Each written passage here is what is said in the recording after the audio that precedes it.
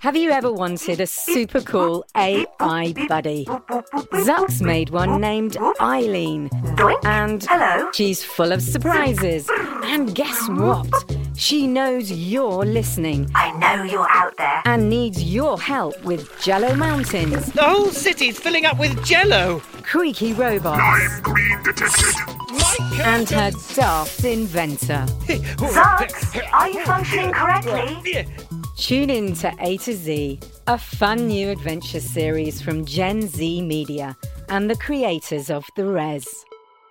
Listen now on the GZM app, gzmshows.com, or wherever you get your podcasts. Before we get to the show, if you want to listen ad-free, go to gzmshows.com/subscribers. That's gzmshows.com/subscribers.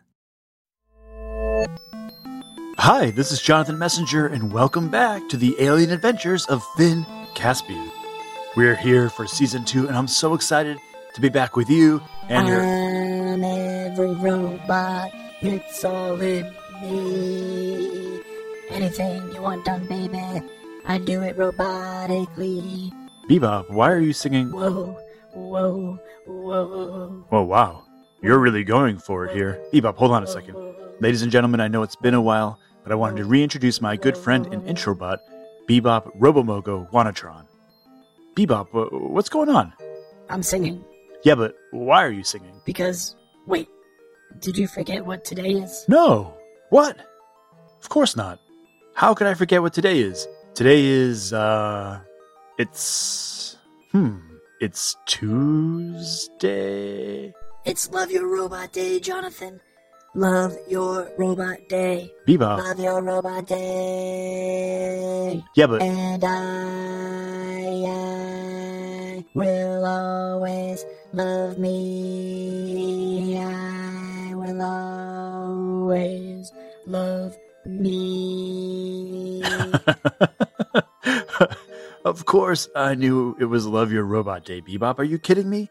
I could never forget that. So how are we going to celebrate? We're celebrating right now by releasing this brand new episode. Oh. Yeah, I mean, I guess that counts.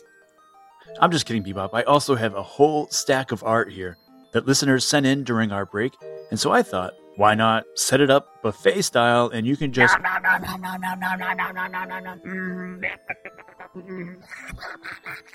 Okay, so it looks like Bebop is a little preoccupied at the moment, so let me take this chance to say thanks to everyone for sticking with us through the break, and welcome back.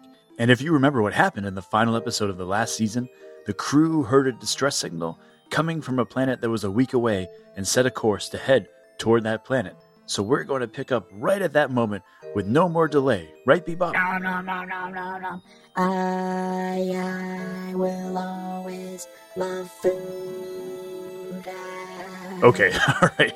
Without further ado, here is Finn Caspian, Season 2, Episode 1, The Rivalry.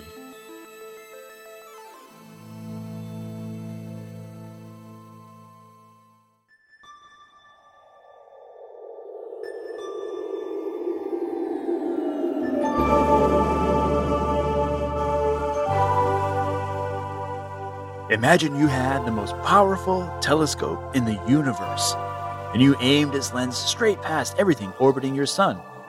The planets, the asteroids, the comets, and all that dust and gas clogging up your Milky Way. Straight out past hundreds of galaxies, even past Sapphirite, the living planet. Hey. Sorry, Sapphirite, but you were in the last season. I know.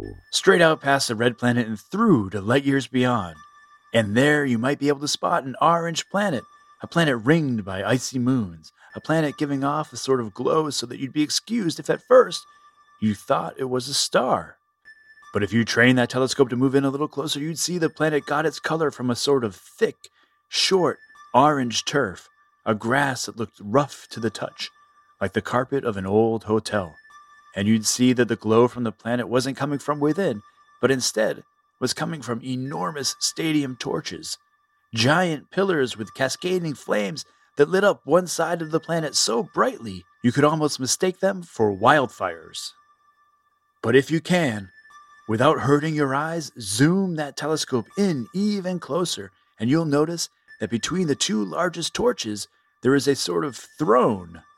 A throne covered in jewels and diamonds and gold, and sitting on that throne is a young girl, a girl of about 6 years old, with short hair, and, hey, do you see it? She's wearing the spacesuit of the famous Marlow 280 Interplanetary Exploratory Space Station. But wait, she's all alone. There aren't any other explorers with her. And look at that. Why is she sitting so still? And hang on.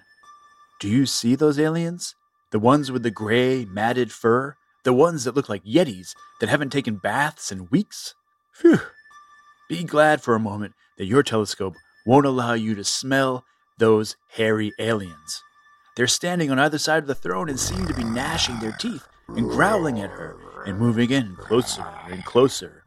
But the young girl, she is sitting very still, and her Marlow spacesuit is looking very crisp, and there's a look of tenacity and bravery upon her face, and now she's standing up, and you can see she's actually sweating from the heat of the flames and the torches, and those Yeti monsters are moving forward, and they grab hold of her, but she's pointing down below at the crowd gathered in front of the throne, an enormous crowd that you hadn't noticed before, and really, honestly, you probably should have noticed it before.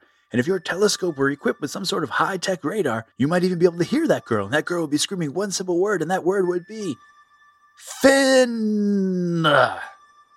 That's right. Finn. But you knew that already, didn't you? You knew that she wasn't going to scream help like some common storybook victim. You knew that Paige Caspian, the kid sister of cosmonaut and chief detective of Explorers Troop 301 Finn Caspian, is one of the only kids in the universe who, when faced with alien Yeti captors about to grab her, would take a moment to yell at her older brother and blame him for her predicament. Or, wait a second, maybe that's not what she was doing. Maybe she was asking him for help, pleading with him to rescue her, because now one of the Yeti aliens has thrown her over his shoulder and carried her up behind the throne, where the light from the torch is too bright, and even your high-powered telescope can't keep track of her, and she, Paige, disappears. Let's pause for a moment and talk about what led up to the current situation. Very little had made sense since the Explorers Troop 301 had departed from the famous Marlow 280 Interplanetary Exploratory Space Station and landed on this mysterious planet. They had just finished their epic battle on the Moth Mountains of the Red Planet where Bunce, Bogus, and Bean had planned their ambush. And while they'd all been looking forward to a nice rest, they'd been intrigued by what sounded like a distress signal coming from this orange-ringed planet. And when they arrived, they also mistook those enormous flames for a sign of something wrong, fire engulfing the planet. Finn, Abigail, Elias, and Vale all gathered on the captain's bridge, along with Finn's mother, Captain Caspian, and Foggy, Finn's robot best friend. There is no way I'm sending any troop down there until we get some sign of what's happening, said Finn's mother. We just spent the last few weeks blundering into one bad situation after another, and we're going to restore some order around here. Come on, said Vale. I think we should just hop down there and, pew-pew, start flinging some arrows. Nobody listened to Vale. Finn's mother put the Marlow into orbit around the planet and sent a signal down to its inhabitants. Again, just like when they had left the Red Planet, they saw a blue streak shoot along the planet's rings. This is really strange, said Finn's mother. Those giant fires, it almost looks as if... Welcome, welcome, great warriors, scholars, and athletes from galaxies beyond. A voice boomed over the Marlow's communication system. You're just in time for the largest interstellar Olympiad the universe has ever seen. If you'll just send a team down of your bravest competitors, then I believe we'll have just the right number of, competitors to, compete.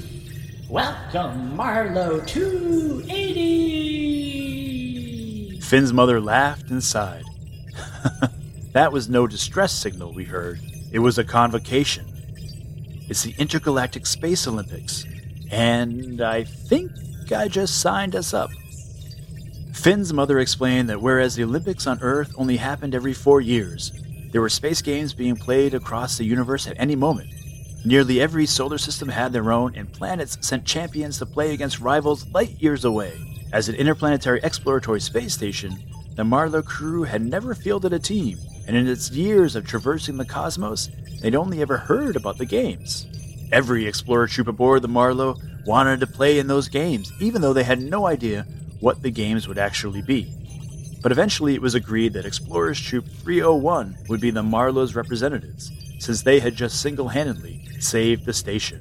Gah, I'm so jealous, said Genevieve Brooks. I've always wanted to play in one of these. Well, you could take my place if you like, said Abigail. You're basically a member of Troop 301 now, after you helped us capture Bogus and Bean.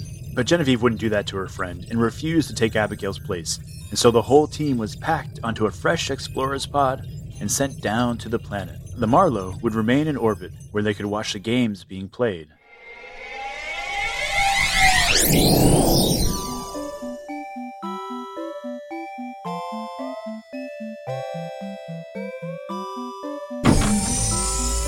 The team stepped out and looked around. They couldn't see any bugs in the orange grass below them, a relief after having been harassed by ant, moth, and spider creatures on recent adventures. There were trees with dark brown trunks and orange leaves, and squat shrubs with black and pink leaves. About 100 yards in front of them were enormous gates into a kind of stadium with giant walls encircling the throne, the torches, and who knew what else. Please approach the gates. There you go, all 4 of you. No laser bunnies this time, little lady, am I right? Just yourselves and... Oh, no robots, please. Robots must stay behind. That would be cheating. I'm afraid not everyone has robots. So, robots, just back onto your spaceship there, thank you. It was the same voice as before, but sounded tinnier, less friendly than when they'd heard it on the Marlow. Foggy didn't budge. Excuse me? He said. Not to be rude, but where are we? And why do I have to go back to my ship? And what are you talking about? And who are you? And where are you? And just generally, again, we don't want to be rude, but... Oh, just say it already, said Vale. What's going on here? A small trumpet poked out of one of the shrubs. 10 points from the Marlow team for insubordination. A tiny alien with a round head and little arms and legs hopped out of the shrub, a long trumpet protruding from his forehead. Now, Metal Man, we are not letting the Marlow team into the stadium until you turn around and fly that little pod of yours back up to the Marlow. These are the rules of the International Space Olympiad, and on these rules we will not bend.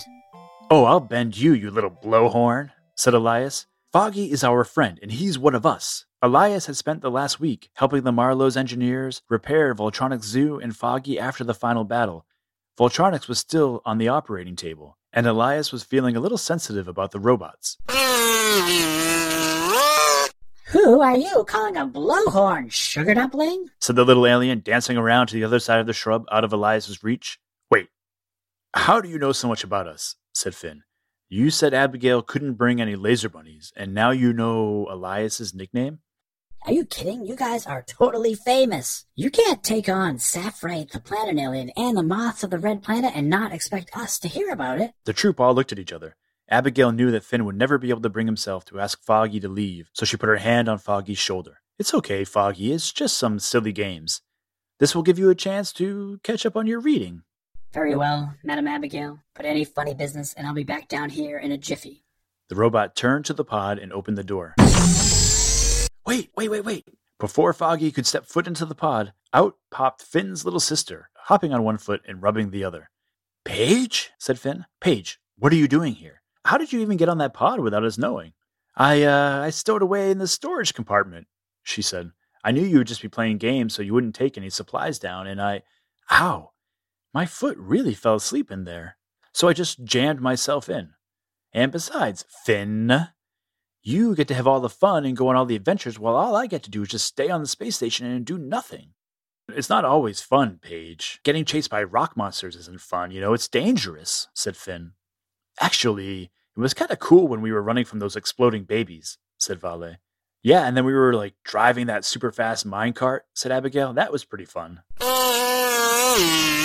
Your sister can stay. said the horn alien. She can't play in the games, but the games need an honorary sergeant. And she obviously is very good at leading all of you. Wait, no. She's not our leader. She's my kid sister, said Finn. I'm only your kid sister by birth, but I'm your leader by nature, said Paige. And she grabbed hold of the tiny horn alien's hand, and the two walked toward the gates. She turned around and stuck out her tongue at Finn. Yeah, said the little horn alien. The gates of the grand stadium parted as the troop approached. They entered into a magnificent scene.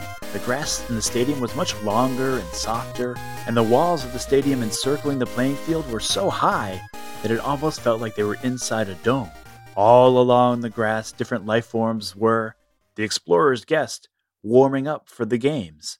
There were long-legged aliens kicking high in the air to stretch their legs, and a team of floating aliens were handing weights to each other, each one plummeting to the ground as soon as they grabbed it. Another sort of aliens that looked like chewed-up bubblegum were all stuck to one of the walls and trying desperately to peel themselves off. Huh, said Elias. I guess they got carried away. And on the far side of the stadium was the throne with the enormous torches, and they saw a small, woolly creature dressed in deep red robes, seated there with giant, hairy guards standing on either side. King Huxley the Third of the planet Rivalry. Abigail leaned over to Finn. Did that just sound like he made up the name of this planet? Your Highness, may I present to you the team from the Marlow 280 Interplanetary Exploratory Space Station?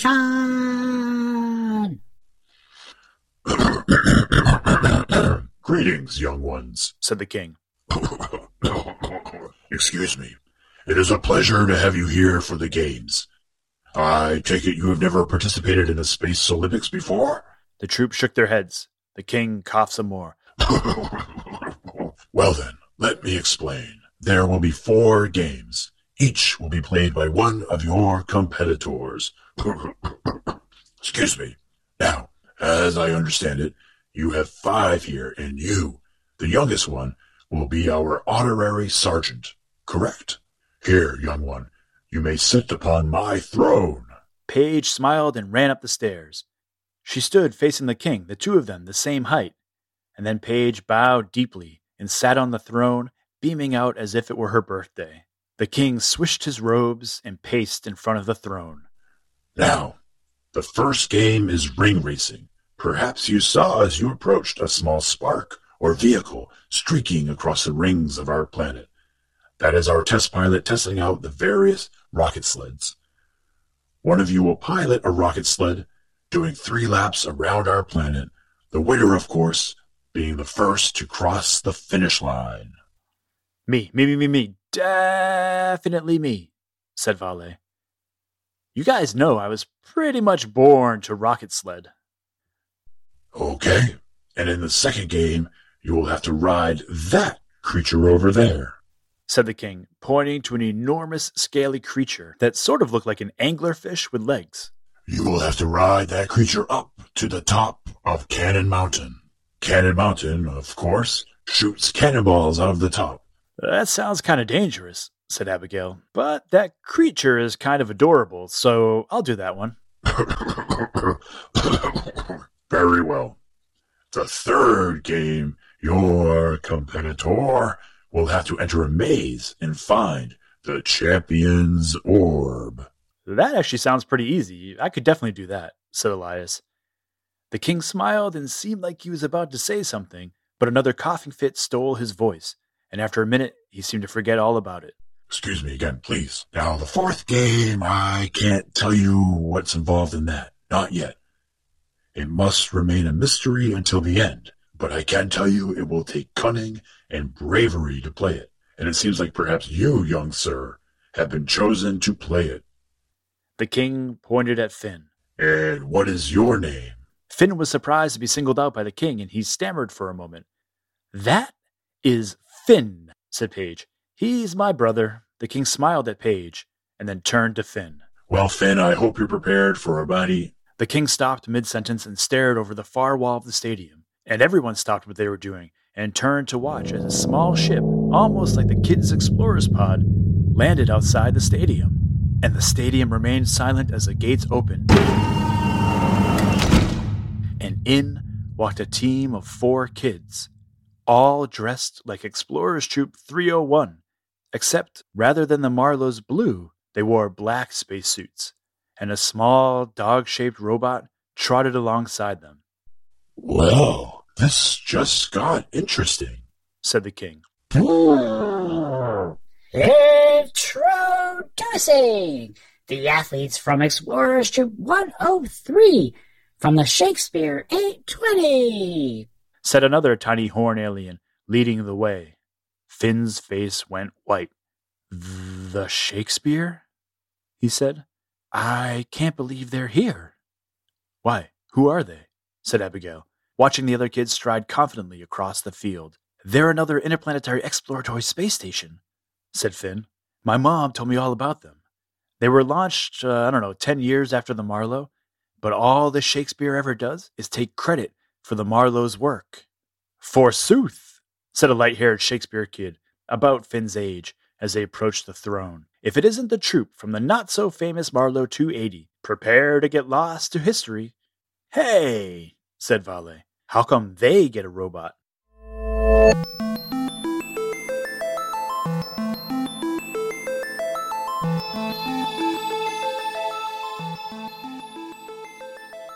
All right, that's the end of episode 1, and I am here with my editor, Griffin Messenger. Want to say hi to everybody, Griff? Hi, hello. We're back. I haven't heard that in a long time. I know. Well, what'd you think of that episode? It was pretty good. Pretty good? We're back to pretty good again? Mm-hmm. I'll be moving up to good in season 4. Season 4, all right. That's a long ways away. You're going to really make me work for it. Mm-hmm. So, did you have any questions about the episode? I wonder what the Shakespeare kids are doing there. Yeah, it's a good question. How did they know that the Marlowe was going to be there? Yeah. Why are they already kind of not being so nice to the Marlowe kids? Because they wanna take all the credit and have the Marlowe just win and they get all the credit. Yeah, maybe. Well, the Marlowe... Well, we'll see. No spoilers. No spoilers. Spoiler alert. So, next episode is little guy little trumpet blows the little trumpet and says, no robots, make that little robot tiny. Paddle back up to your ship and fly up. Oh yeah, you didn't like the fact that they got away with having a robot, right? Yeah. Well, we might have to rectify that next episode. So little guy gets to blow the trumpet and say no robots. We'll see. And there was another little hint in here that at least the Space Olympics is borrowing an idea from.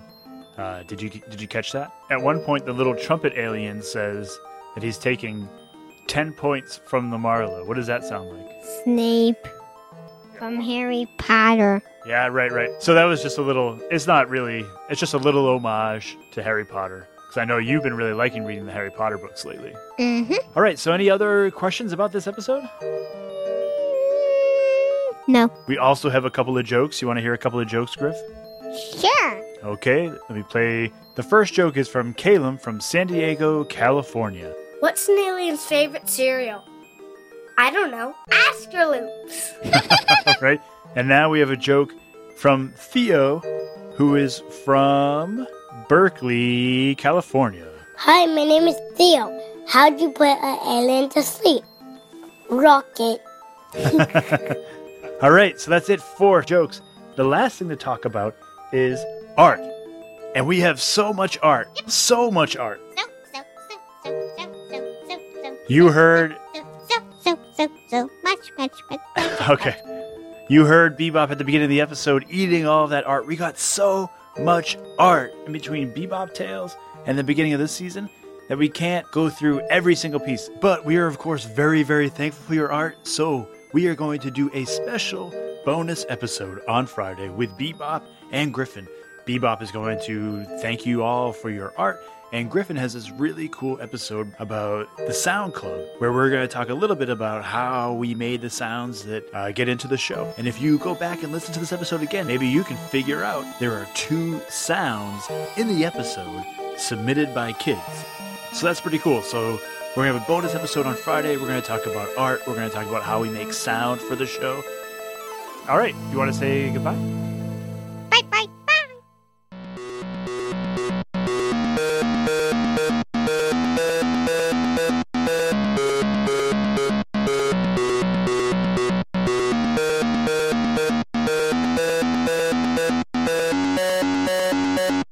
Okay, I wanted to say again, thank you to everyone who waited so patiently for us to come back, and those of you who waited impatiently. That was great too. I'm so glad to have you back with us, and thanks to everyone who kept emailing us, sending us jokes, art, sounds over the break. You all are the best, and it kept us working hard in between the seasons. Special shoutouts this week go to Calum and Theo for their jokes, and to Brogan in Chicago and Joaquin in California for the sounds they submitted that were in this week's show. But we'll talk about all that on Friday. And I'm really excited. It'll be deployed very, very soon. A really beautiful online gallery for all of your art. And Bebop will talk about that on Friday as well. And as we're headed into the second season, please remember that if you feel so inclined, we always appreciate a kind review on iTunes. It's a quick way to get the word out about the show and this new season. So if you do feel like it, thank you. The Alien Adventures of Finn Caspian is a Type Drawer Media production, written and produced by Jonathan Messenger, edited and guided by Griffin Messenger, with special thanks to Maria Villanueva. The theme music you hear at the beginning and end of every show is by Mark Greenberg, recently voted the nicest human in the Milky Way. For more information about the show, including our email, our phone number, our Facebook, our Twitter, our Instagram, check out the show notes. And thanks again for coming back and having some more fun with us. See you on Friday.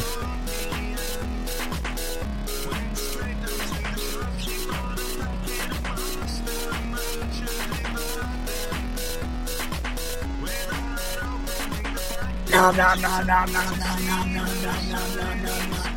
Happy Love Your Robot Day.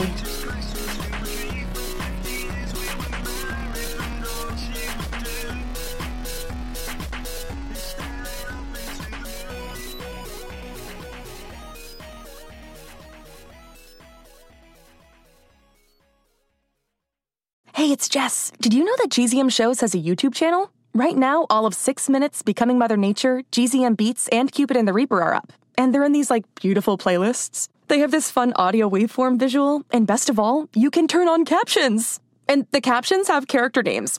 Anyway, subscribe to GZM Shows on YouTube. Maybe there'll be some cool things in the future, like live streams, interviews, behind the scenes. We'll see. GZM Shows on YouTube. Hey, parents and teachers, have you heard about gzmclassroom.com? It's a website where teachers can get companion resources for everyone's favorite GZM shows. 6 Minutes, Mars Patel, Podcast Title Pending, 6 Minutos, The Res, Becoming Mother Nature, Iowa Chapman and the Last Dog, Treasure Island 2020, The Hollow, Young Ben Franklin, and The Big Fib all have companion resources for additional critical thinking, listening comprehension, and ultimately creativity. We made them just for you. And oh yeah, they're free. Free! The people on Facebook didn't believe us, but they are free. Head to gzmclassroom.com and get yours today.